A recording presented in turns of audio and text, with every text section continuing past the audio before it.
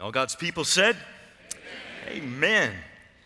Now, I don't want to make anybody uncomfortable when I say this, but there was a little bit more than just swaying going on that last song. I think we actually stepped into a little bit of dancing in here, so we're going to lose our Baptist credentials if that keeps up. That's okay, amen? Amen. I think David had a little something to say about dancing before the Lord, but hey, that's just biblical. All right, so I invite you, if you would, to go in your Bibles right now, James chapter 1, verses 2 through 4. James 1, 2 through 4.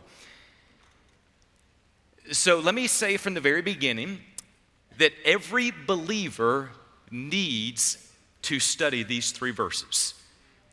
And I'm going to emphasize the word needs. It's not just that we should study these verses. It's not just that it would be beneficial to study these verses. It's not just a great idea if we get around to it to study these verses. Every believer needs to study these verses. There's entirely too much at stake in this text. For some people, your sanity and your peace of mind are at stake. You've been fighting hell by the acre for months, if not years. You're tired. You're hurting. You're frustrated.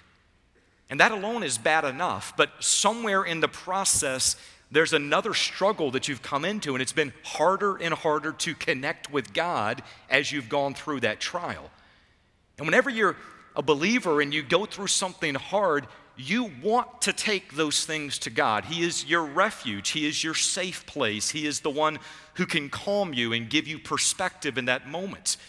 But you'll notice over a period of time when you've been praying and nothing seems to change and the circumstances seem to be identical, you begin to experience a new type of weariness and frustration.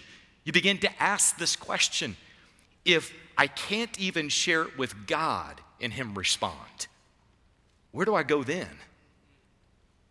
It doesn't matter how long you've been walking with Jesus. When God seems silent or distant, it will disturb your peace of mind. If you can identify with any of that, you need to study these verses. For others, your faith has taken a hit, and trusting God is currently at stake in your life. Maybe it's either through one big crisis, or maybe it was a series of small issues that just never resolved themselves. Whatever it is, it's been chipping away at your faith week by week. You keep hearing yourself say things like, "What next? Why me? Why now?" You're wrestling through those questions, and you begin to see that there's now doubts that are entering into your prayer life, and you're seeing God maybe in some different ways, and it's not a positive way that you're seeing Him. Maybe cynicism has replaced a little bit of optimism in your life, and quite honestly, it's going to sound strange, but you don't even want to be around yourself right now. Have you ever been in that time where you're like, I know I'm not good company. I don't even want to be with myself right now. And yet if you go to the core of the problem, it's an issue of faith. You're struggling to believe as you once did. If you can relate to any of that, you need to study these verses. These verses become an anchor for your soul. They become a place of help for your faith. For others, you're pushing away God's divinely orchestrated means for your spiritual growth, and you might not even recognize it. That's what's at stake for you at this point. Did you know that He is training us through the very circumstances we hate? In fact, we hate it so much, we're trying everything we can to get rid of the circumstances. We're trying to pray them away. We're trying to push them away. We're trying to manipulate circumstances and get them away. Some people in this room right now, because the circumstances have been so bad, you're contemplating moving to get away from those circumstances. You're contemplating getting a new job because of those circumstances. You're contemplating severing important relationships to get away from that particular set of circumstances. You just want things somehow to go back to normal. You are so consumed in your escape plan that you've not even asked God, would you grow me in these circumstances? Remember, if God allowed it, He's using it. If He's using it, we need it. And if we need it, we can be grateful for it. If any of that seems like it resonates, you need to study these verses. For others, you've been struggling with doubts about your salvation. It's not that it happens all the time. There's periods of time that things seem very normal. You seem very Christian. You feel like everything is right on the right path. But then there's those other times where in the back of your mind, you begin to have these thoughts of, am I just a Christian in name only, or am I actually a true Christian? Is it just that I grew up in the church and I've been around the culture and I know the answers to all the Bible questions and I feel comfortable with other believers? Or one day down the road, am I going to be one of those people that when I stand before Jesus, He will say, "Depart from me, I never knew you." And that thought is sitting in the back of your mind and it's haunting you at certain points. If you can resonate with any of that, you need to study these verses. James is about to unpack some truths early on in this text to show how the trials of our life will expose a counterfeit faith, but it'll also strengthen a genuine faith. That's important for every believer. He's going to set up key truths in these several verses that he's going to go back to over and over again throughout the rest of this letter. And he encourages believers to move beyond your doubts and learn what it looks like to live in the conviction that Jesus is Lord of your life. We need to study this text. Corporately, we need to study this text. Part of our corporate walk of faith, part of our corporate desire to trust God in current and future events comes back to our understanding of what's happening in these three verses. These particular verses are going to impact our walk with other believers through struggles. It impacts how it is that we can work with what the Spirit of God is doing in somebody's life and not get in the way of what the Spirit of God is doing in that person's life. This particular set of verses helps us, and man, I love this. It helps us know how to say the right thing in the right moment instead of adding another Christian platitude to somebody's difficult situation. Did you know when somebody's going through a hard time, telling them when God closes a door, He opens a window, it doesn't help. When somebody's going through a hard time, they're like, I don't care what He opens, I just want Him to open something. We need biblical concepts, biblical truth to help us anchor into what God is doing in hard times. As a church, we need to study this text. Now, I know that it might sound as though I am overselling what's going to happen in these three verses, but I actually don't think I'm selling it enough. Let's just be honest as believers, and this is a church that believes in the inerrancy and the sufficiency of Scripture. Amen? Amen.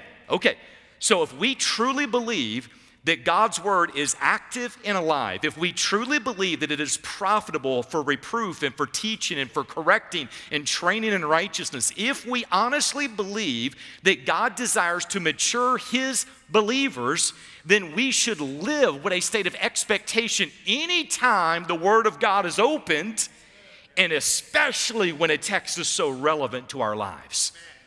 Due to the impact of these verses and all of the truths that are contained therein, we are going to take our time walking through three verses.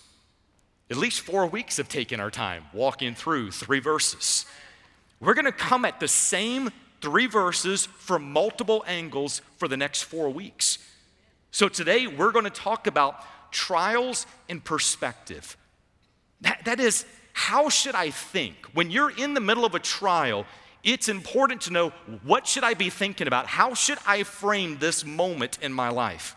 Then we're going to talk about trials and faith. That is, what's being tested. Then we're going to talk about trials and maturity. That is, what is the purpose? What is God doing behind the scenes? Why is God allowing this to happen? And then we're going to talk about trials and perseverance. Why should I keep going at all? There's a lot that we're going to unpack. And I don't even know, by the time week 4 comes around, we might add week 5, week 6. I'm not sure. We're just going to see where God leads at this point. So, unless providentially hindered, I cannot encourage you enough to be with us for each of these weeks. And not only be with us, bring some other people with you. By the way, we're not the only ones who experience trials. There's people who you're working with. There's neighbors that you live next to. There's people you go to school with that what they're going through is exactly what James is about to address. This is a perfect time to invite people to come with you. So if you're not already there, I invite you to go with me in your Bibles. James chapter number 1. James chapter 1 will be in verses 2 through 4. I'm speaking this morning on trials and perspective. Trials and perspective. It says in verse 2 and following, "Consider it all joy, my brethren, when you encounter various trials, knowing that the testing of your faith produces endurance. And let endurance have its perfect result, so that you may be perfect and complete, lacking in nothing." Heavenly Father, may your Spirit guide us into all truth. Personalize these verses for what people are walking through. In Jesus' name, amen. It is crucial that believers see trials from a biblical perspective. In fact, it is perspective that helps us see the value of trials. And yes, I just said that. Value. There is value in trials. There's value in crisis. There's value in problems. I've been a pastor now for 23 years, and I don't know of a day that passes that somebody does not share with me a struggle that they're going through. They either message me or they email me, they call me, they talk to me in the halls.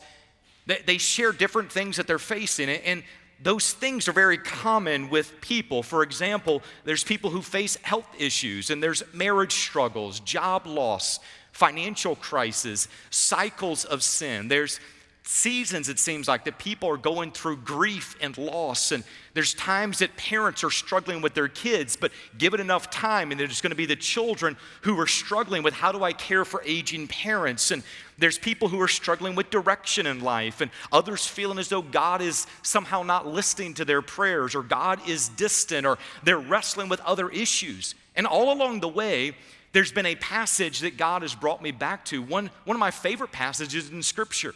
And I have shared this passage so many times because I feel like in one verse it frames out so much of why we go through what we go through. So here's the text. I believe it's in your notes. It's 2 Corinthians 4:17. Beautiful passage. It says, "For momentary, light affliction is producing for us an eternal weight of glory far beyond all comparison." Man, I like that verse. That verse is hopeful. It speaks of momentary light affliction. That doesn't sound bad. It's momentary, it's brief, it's not going to be too long. It's light affliction, it's not going to be too bad. The next phrase is producing for us. That's more good news. When I'm going through a trial or a problem, I tend to focus on everything that trial is taking away from me. It's taking my time, it's taking my energy, it's taking my focus. Sometimes it's taking my money, and we ain't got no time for that. I love the fact that this thing's saying it's producing something for you. I'm like, wonderful. Keep reading the next part. It's producing an eternal weight of glory far beyond all comparison. That's more good news. This momentary light affliction is producing something for us that's eternal. It lasts forever. It's never going to end. And it also says it's beyond all comparison. It is so good, there's nothing to even compare it to. I look at this and I'm like, that's a good verse. I need to memorize that. I need to put it on my screensaver. I need to put it on my refrigerator. Like, that's a great verse. I love it. Reminds me, regardless of what I'm facing, God has a plan through it. God is in control of it. And somewhere down the road, He's going to work it together for my good and for His glory. That's a good verse. And then I read the preceding verses. I want you to see this little moment of happiness. It's going to come up on the screen. Starting in verse number 8, going into that text, it says, "We are afflicted in every way, but not crushed. Perplexed, but not despairing. persecuted but not forsaken, struck down but not destroyed. Verse 11, for we who live are constantly being delivered over to death for Jesus' sake, so that the life of Jesus also may be manifested in our mortal flesh. Therefore, we do not lose heart, for momentary light affliction is producing for us an eternal weight of glory far beyond all comparison. When I read those verses, I'm starting to think Paul oversold that momentary light affliction part. I mean, being afflicted in every way, perplexed, persecuted, struck down, and constantly delivered over to death, that sounds like lingering hard affliction to me. Now, to be fair, he did say that we are not crushed, despairing, forsaken, or destroyed. So we have that.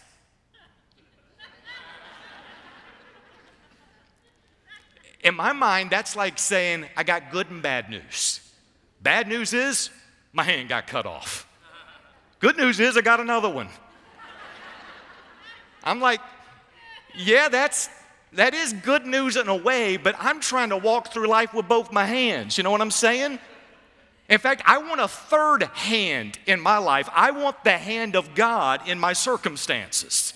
I want to walk through things like Ephesians 3 says, and looking to God to do abundantly above all that we could ask or think. I'm looking for God to exceed my expectations. I'm praying that God is going to intervene immediately, and He's going to remove my problems, and then He is going to fill my life with blessings in the process. That's what I want Him to do. And yet, that's not always reality. In fact, Scripture says it. We all know it. God's plans are different than our plans. God's timing and my timing, they're always different. God's purposes are not necessarily my purposes. And here's the part that's so important for me. If I caught a glimpse of this moment from God's perspective, I would want His plan. I wouldn't want mine anymore. That's why perspective going through trials is so important. Perspective is at the core of all of the different philosophical questions of the thousands of years previous to this moment. Questions like, how could a loving God allow people to suffer? Where is God when I'm hurting? Why doesn't God stop my pain?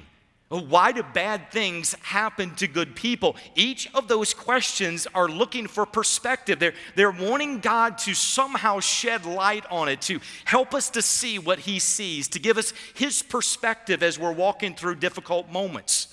That leads into our key thought today. Trials are incredibly valuable when you have the right perspective. Trials are incredibly valuable when you have the right perspective.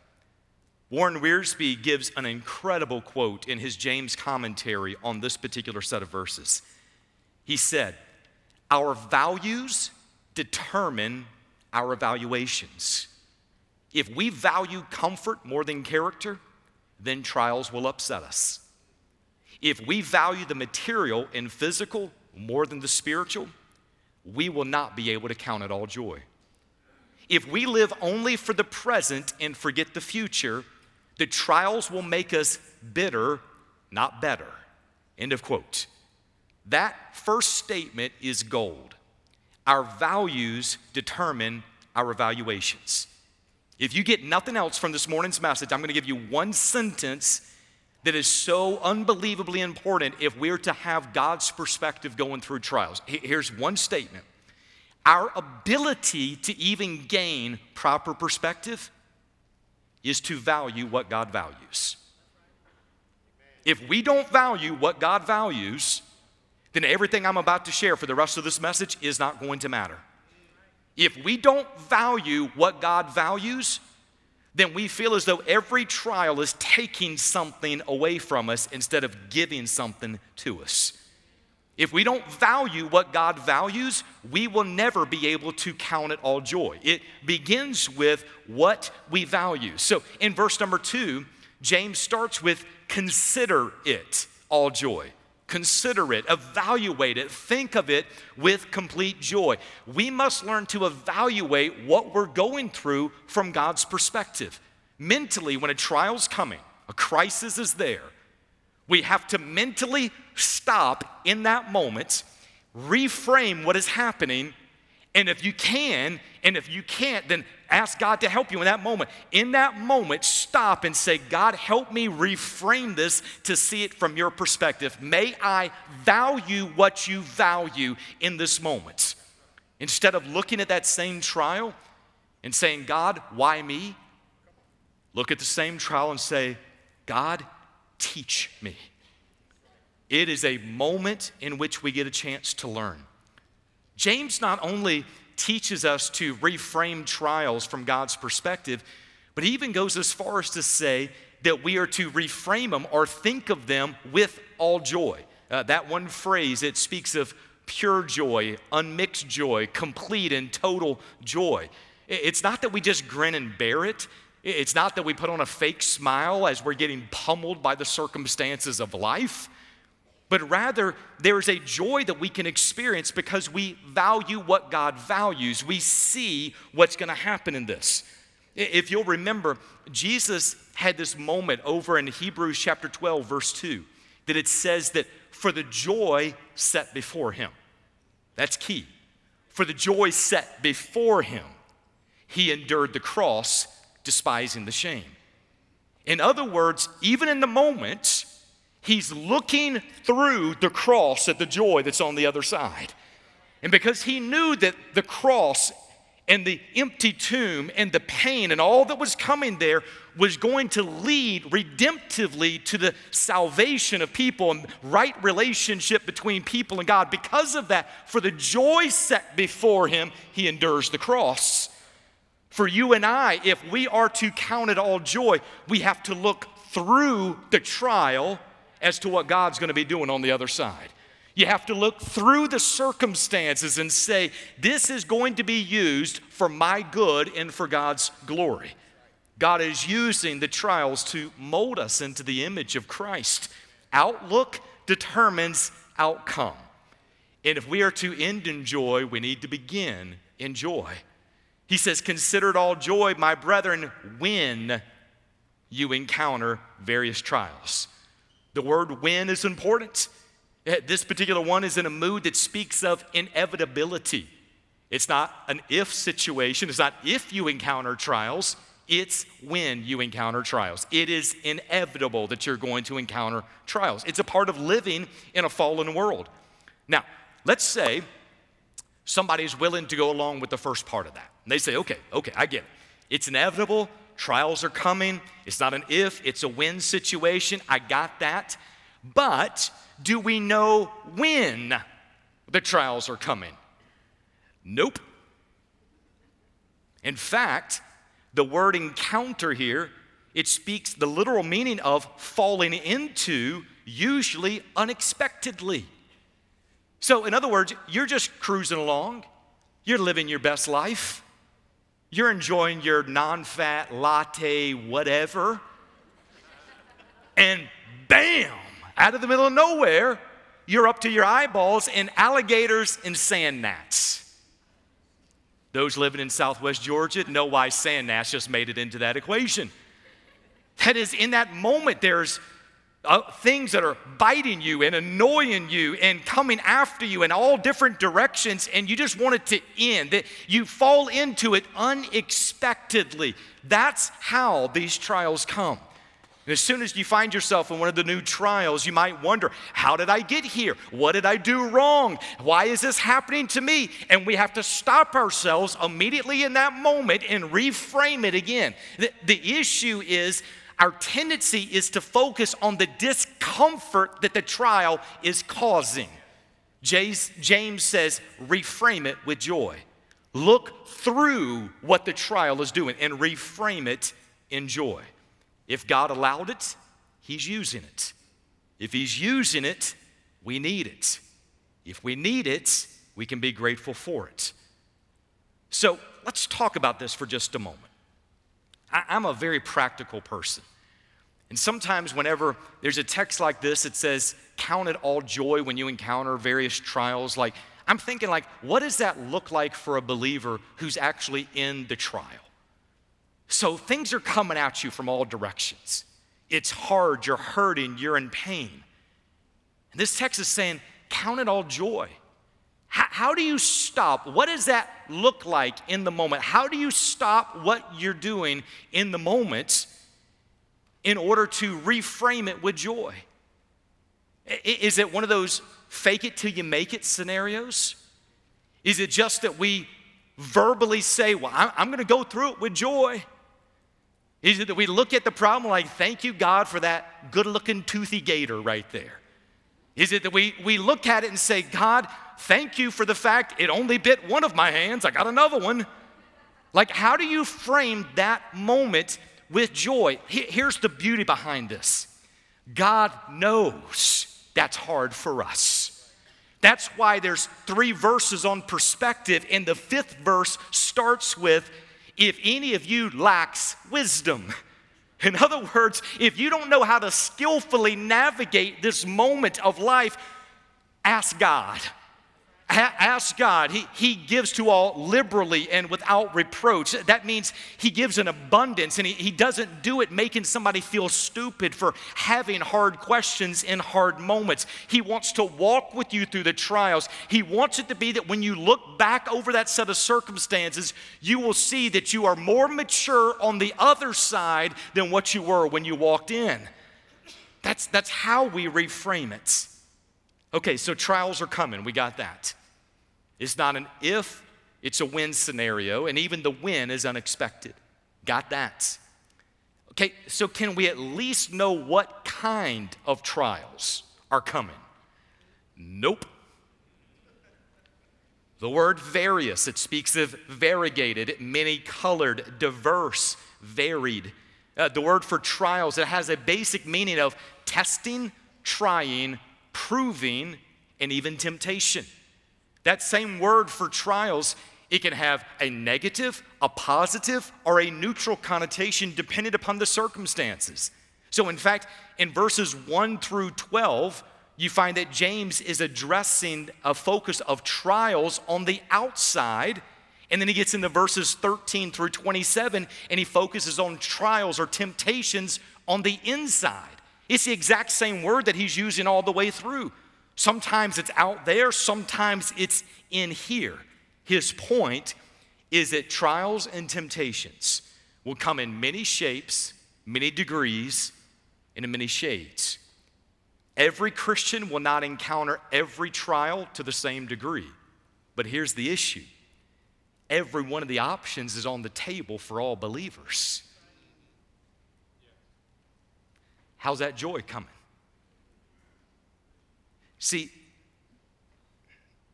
this is why a text like this is so unbelievably important in our theology. There's a lot of prosperity gospel preaching that says if you give enough and you do enough, everything is going to work out great. You're not going to encounter problems. You're not going to face those trials. And in fact, there's teaching that would say if you're going through that, it's because there's a lack of faith in your life. And according to what we find in this text, when we're going through that, it's not a situation of the fact that God's saying, I don't love you, that I'm abandoning you. It is a part of God's plan in our life. It's a part of his maturity process for his followers. This is one of those texts that if people understand it, the next time they go through trials, they don't feel like somehow God dropped them on their head. When they understand the text, it can reframe the moment and say, God, I don't like it. It hurts like crazy. But God, thank you for the fact that you're going to use this for my good and for your glory. Thank you for the fact you're going to reveal parts of your nature and character and issues of my heart that I've not been able to see otherwise. Thank you for this moment. It's going to be hard, but God, I pray that I am a good steward of the pain that you're sending right now. Have you thought of pain in a stewardship perspective? He wants us to steward the moments in a way that is redemptive.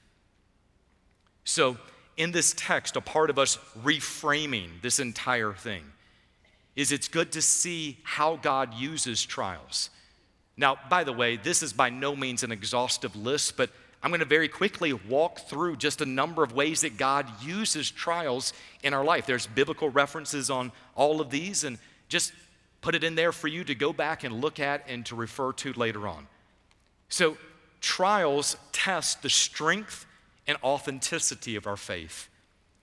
Trials sanctify and mature us. Trials humble us. Trials eventually produce hope. Trials cause us to depend upon God instead of worldly things. Trials open opportunities to share the gospel.